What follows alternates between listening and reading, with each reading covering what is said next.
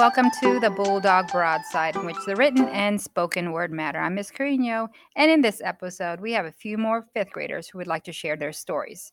Let's start with What's the Word, in which we highlight a word that you should learn. Our word for this episode is zephyr, and it means a brief, gusty wind. Try to use it in a sentence like, the zephyr blew the kite into the tall tree. Now, on to this episode in which Olivia, Will, and Reese tell their fantastical tales.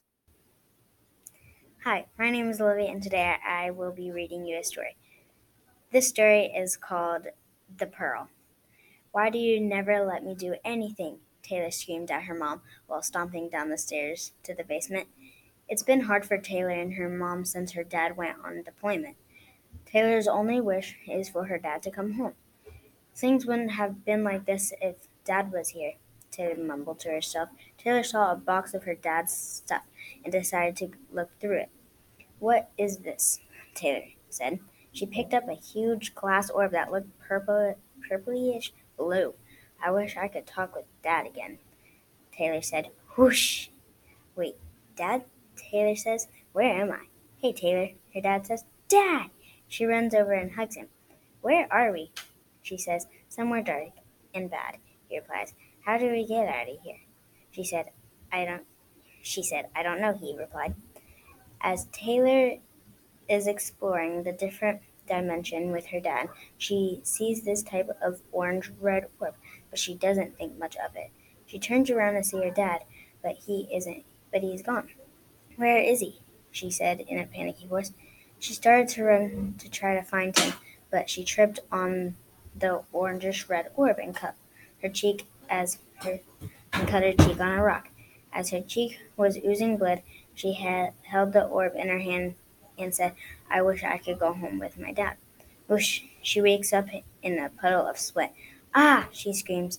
It was all a dream. Knock, knock. I'm home. Dad! My wish came true. Taylor jumped out of bed. You're home! She ran down the stairs and sprinted down the hall. Dad! She yelled.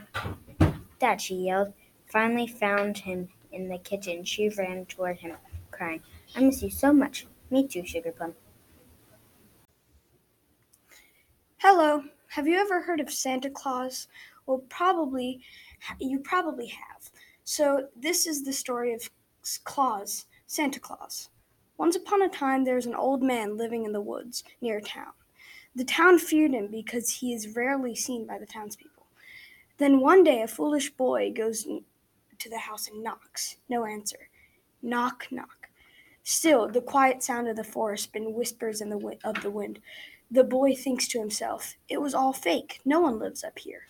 He stops as he sees a lantern get lighted in the house. He stands frozen, petrified in fear, thinking, I'm dead, I'm dead, I'm dead. He finally got the courage to run, and run he did.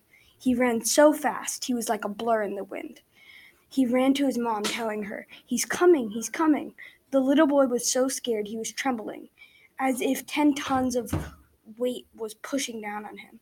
After hours and hours of sitting in his bed, he finally fell asleep. Later that night, there was a strange knock on the door.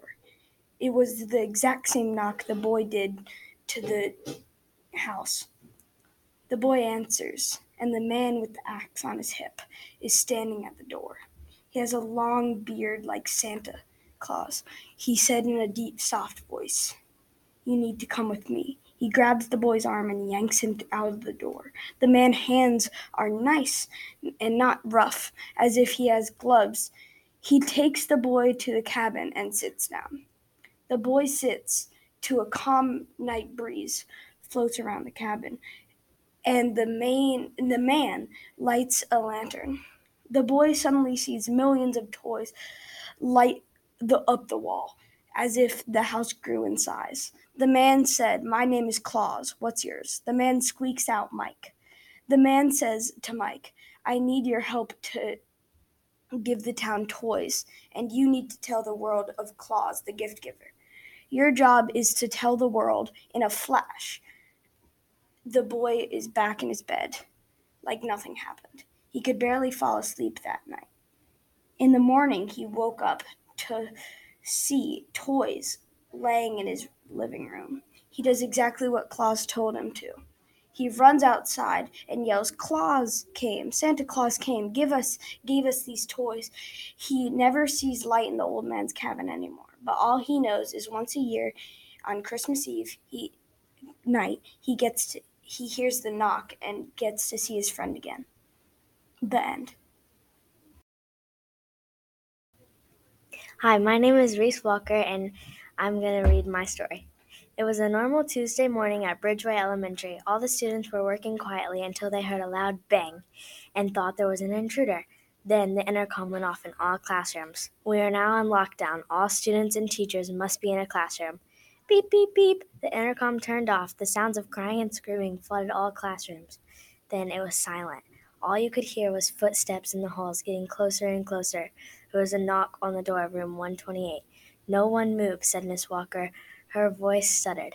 There was another bang, but this time after the bang there was a creature right in front of their eyes.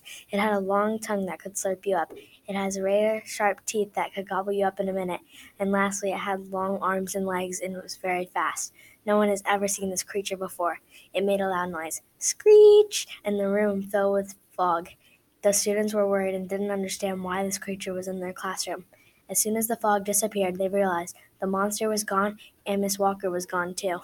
The students were wandering around the classroom looking everywhere possible for Miss Walker. "She's nowhere," one of her students yelled. They all felt butterflies in their stomachs and thought they were never going to get their teacher back. There was a loud bang. Then the room was filled with fog again. This time Miss Walker was back, but she wasn't normal. She was an alien. Dun dun dun.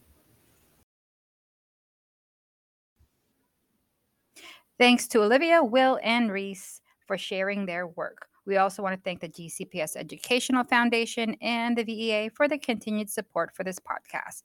Lastly, thank you for taking the time to listen to the Bulldog Broadside, in which the written and spoken word matter. This is Miss Carino, and until next time, go Bulldogs!